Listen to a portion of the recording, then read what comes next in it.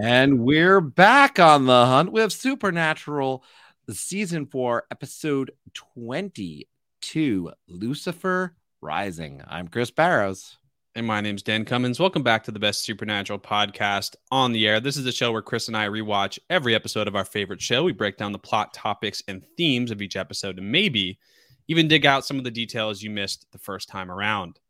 Season finale, Chris. Here we are, Lucifer Rising. I mean, this right off the top, Chris. Let's just put it out there. Yeah, 9.3. Yep. One of 2 episodes that Eric Kripke has directed. I am shocked by that fact, Chris. I looked this up. He's only directed 2 episodes. This is his show.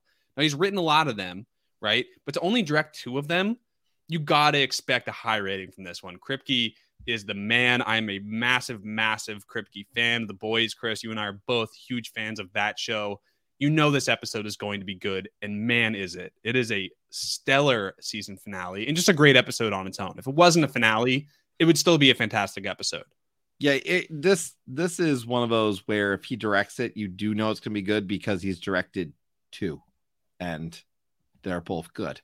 Yes. You know, this one is a 9.3. As you said, it aired on May 14th, 2009, and this one is... The brothers are in very different places, ready to fight the apocalypse. But the how is the question in this one. And that's what I like about it, because we come into this episode, we say, what the hell are they going to do?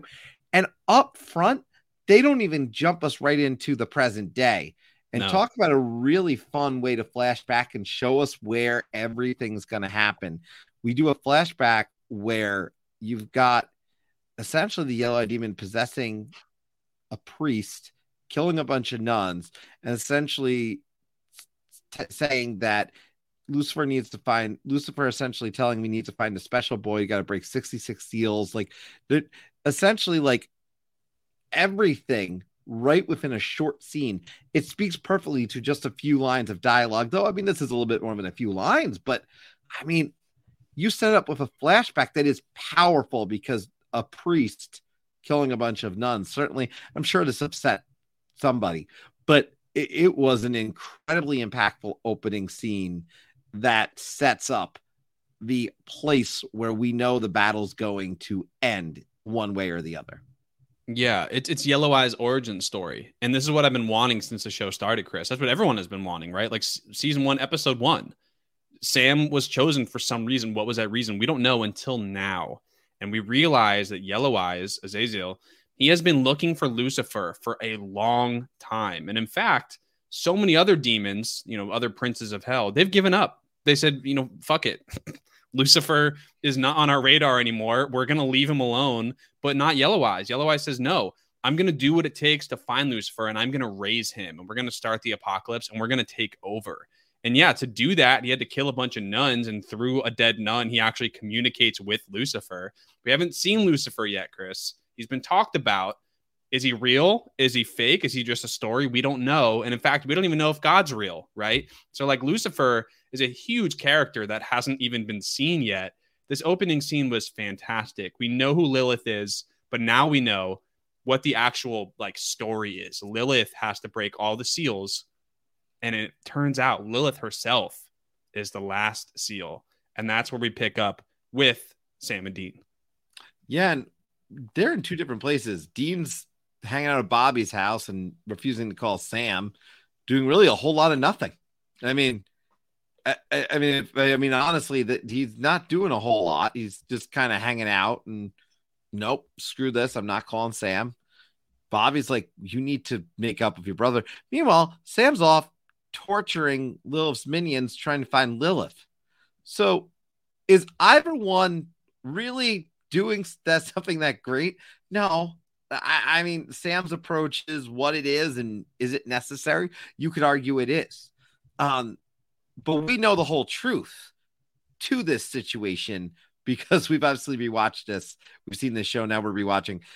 Meanwhile, Dean not wanting to call Sam, you understand it has they're not talking to each other. So they're not at the start of this episode in a place where you can even feel like they're going to win in any way or form.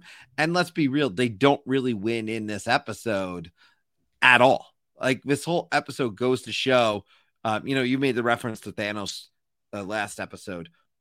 This goes to show you when you are divided against the big bad, sometimes you don't win. You got to pull together as a team. And, this is the equivalent of that fight that we see in many other movies. I referenced that one just because you talked about Thanos last episode, but I mean, they're not in a great position, and they're not going to be at the end of this. Yeah, totally, Chris. You said they're in two different places. They are, both physically and mentally, right? Sam is being practical. He's going to use that word again. Sam thinks he's being practical. He has this ability to drink demon blood and, be strong enough to beat the bad guy. That's a practical solution. Like from a certain point of view, you can agree with Sam. Dean, on the other hand, he's being idealistic, right? Dean doesn't have an answer on how to beat Lilith, but he knows he's going to hold himself to a higher standard than drinking demon blood. He knows better than that. Right. So neither of them are actually talking to each other. Dean has a really hard conversation with Bobby at the start here, Chris. And I wanted to highlight this because Bobby basically says, hey, man, call your brother. And Dean says, no, man, you should have seen it. Like, Sam slapped me around. I said, if you walk through that door, don't come back. And Bobby just hollers at him. You think family's supposed to make you feel good? You want them to bake you an apple pie? Grow up, Dean. Family is supposed to make you miserable. And he says, you know what? You sound like your dad. You sound like John. But you know what, Dean? You're better than your dad. You're a better man than your dad ever was. Grow up, call your brother. You know that, blood is more important than any quarrel you might get into with Sam. Like, you better go do something. And Bobby, man, we talk about Bobby being the adopted father. This is such a great moment for Bobby. I mean, arguably the most important conversation or bit of dialogue that Bobby's had in the series so far, Chris. I mean, it was such a driving point for Dean, and actually it kicks Dean into action, you could say. Now, he's trapped for most of the episode, Chris. Immediately after that conversation, he turns around and he's in the green room, or the beautiful room, as Kripke calls it. But that conversation is really important because Dean has sort of a brain blast, if you will, to quote Jimmy Neutron. He says, yeah, you know what, Bobby, you're right. Despite how Sam has hurt my feelings, I can't give up on this kid. He's my brother. We have to stick together. It was a really great scene. Yeah, and I love it because he does get transferred to the green room. Dean spends most of this time in the beautiful room, which is where the angels manage reality. Dean does leave Sam voicemail apologizing for calling him a monster, but this room, it's got hamburgers. It's like Zachariah at one point offers to bring him beautiful women. Like it's just like, he's like, we just want to save you for battle, you know? And in the long run, Dean's got a lot of thinking to do in this room. He's going to get some news broken to him when he's here. But while that's happening, after Dean's initially brought there, Sam's found St. Mary's Convent in Maryland, which is the same church from the flashback.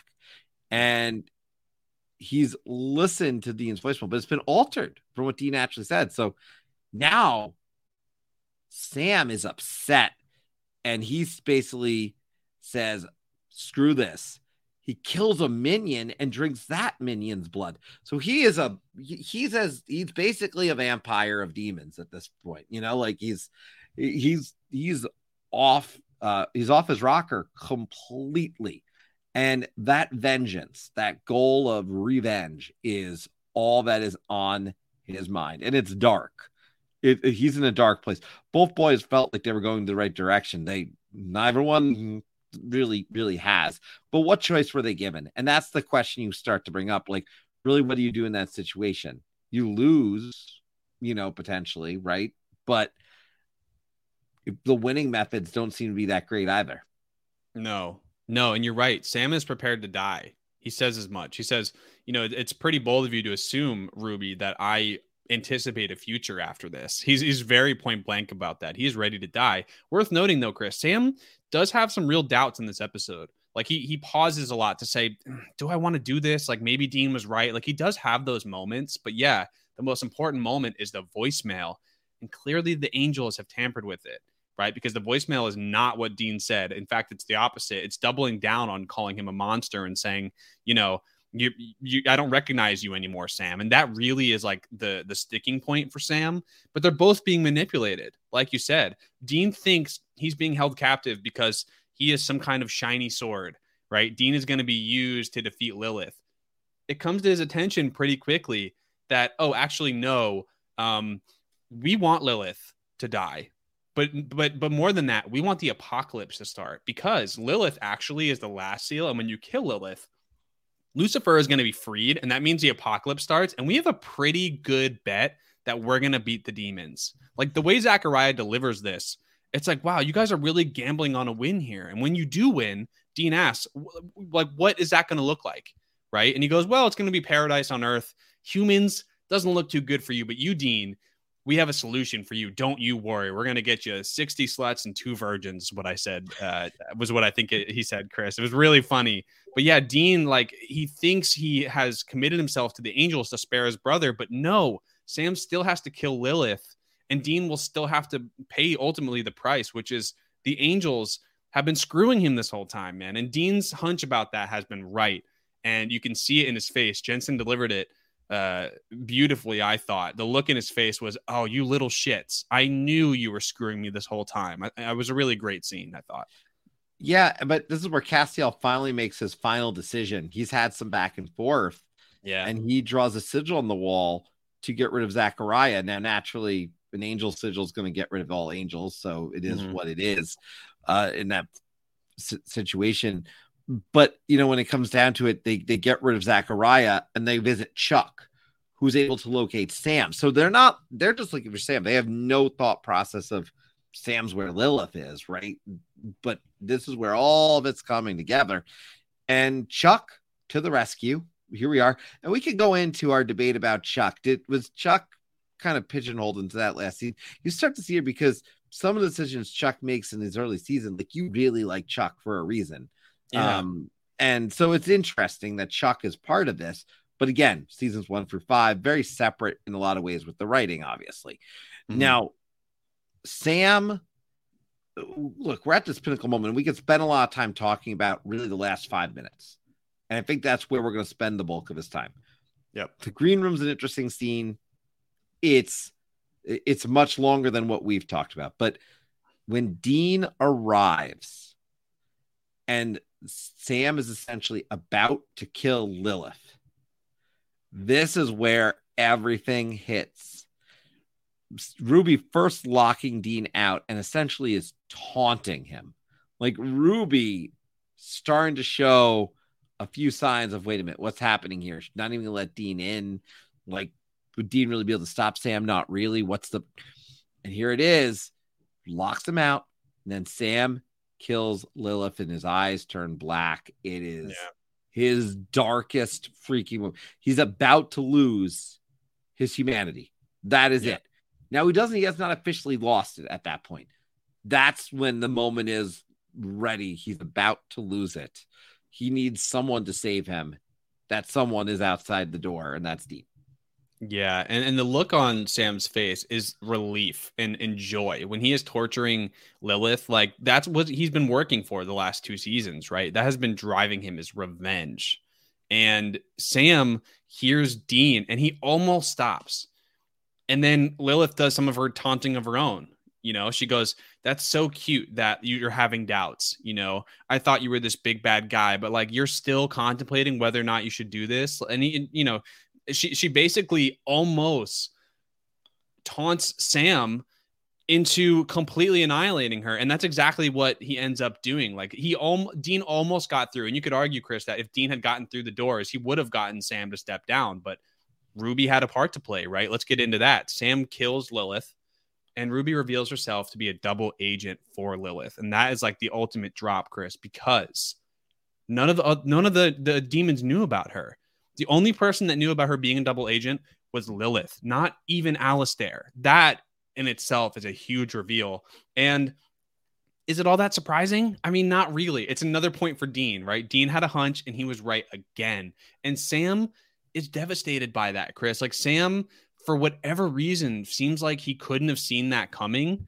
Is that a little off for Sam? I don't know. I mean, he's been manipulated. He's been poisoned by the demon blood, as he says. I kind of feel like Sam should have expected this a little bit. But again, they didn't realize that killing Lilith was actually breaking a seal in itself. I don't think anyone should, because I remember the first time I saw this, I didn't expect that part. I did think they had to kill Lilith. Right. And the twist of Ruby, I mean, she was bad you almost would have thought it was more for her own endeavors, right? Mhm. Something of power. And to some extent, sure, maybe, but this is really such a larger scale piece of the puzzle, that the fact that she did this, and I do like the fact that she reveals like all these people didn't know they really fought, so she was putting herself at risk. I'm not Yeah. calling her heroic because by no means was she heroic, but she put herself at risk, so she did take a calculated risk that this is worth it. I'm going to pretend to play the other side. She's been playing all sides at this Yeah. point, really, and what a moment.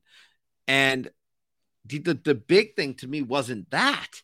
It was that Sam never needed the demon blood. Then the demon blood was infecting him, but the power was always there. It was confidence. And the one thing Sam really never had, you could argue Sam and Dean both lacked this a lot, confidence in themselves. Yeah. If Sam had the power in him the entire time, the demon blood was really a placebo. The demon blood was a placebo. That's the bottom line here.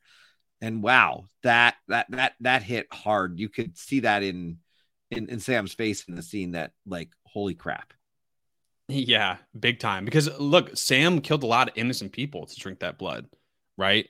In this final episode, Chris, Sam doesn't want to kill the RN, the nurse, to get that final juice up, because he actually feels bad about gutting these innocent people, right? The hosts of these demons. Sam has killed a lot of innocent people, and now he has the fact to face that he didn't need to do that to beat Lilith. I mean, it really is kind of a shock to the system, but with the help of Sam, right? Sam's pissed that he has been deceived so badly. Sam holds down Ruby, Dean kills her, and that's goodbye for Ruby, at least for a little bit, Chris. This is Genevieve, Jared's wife, her last appearance as Ruby until a flashback in season 15, I believe.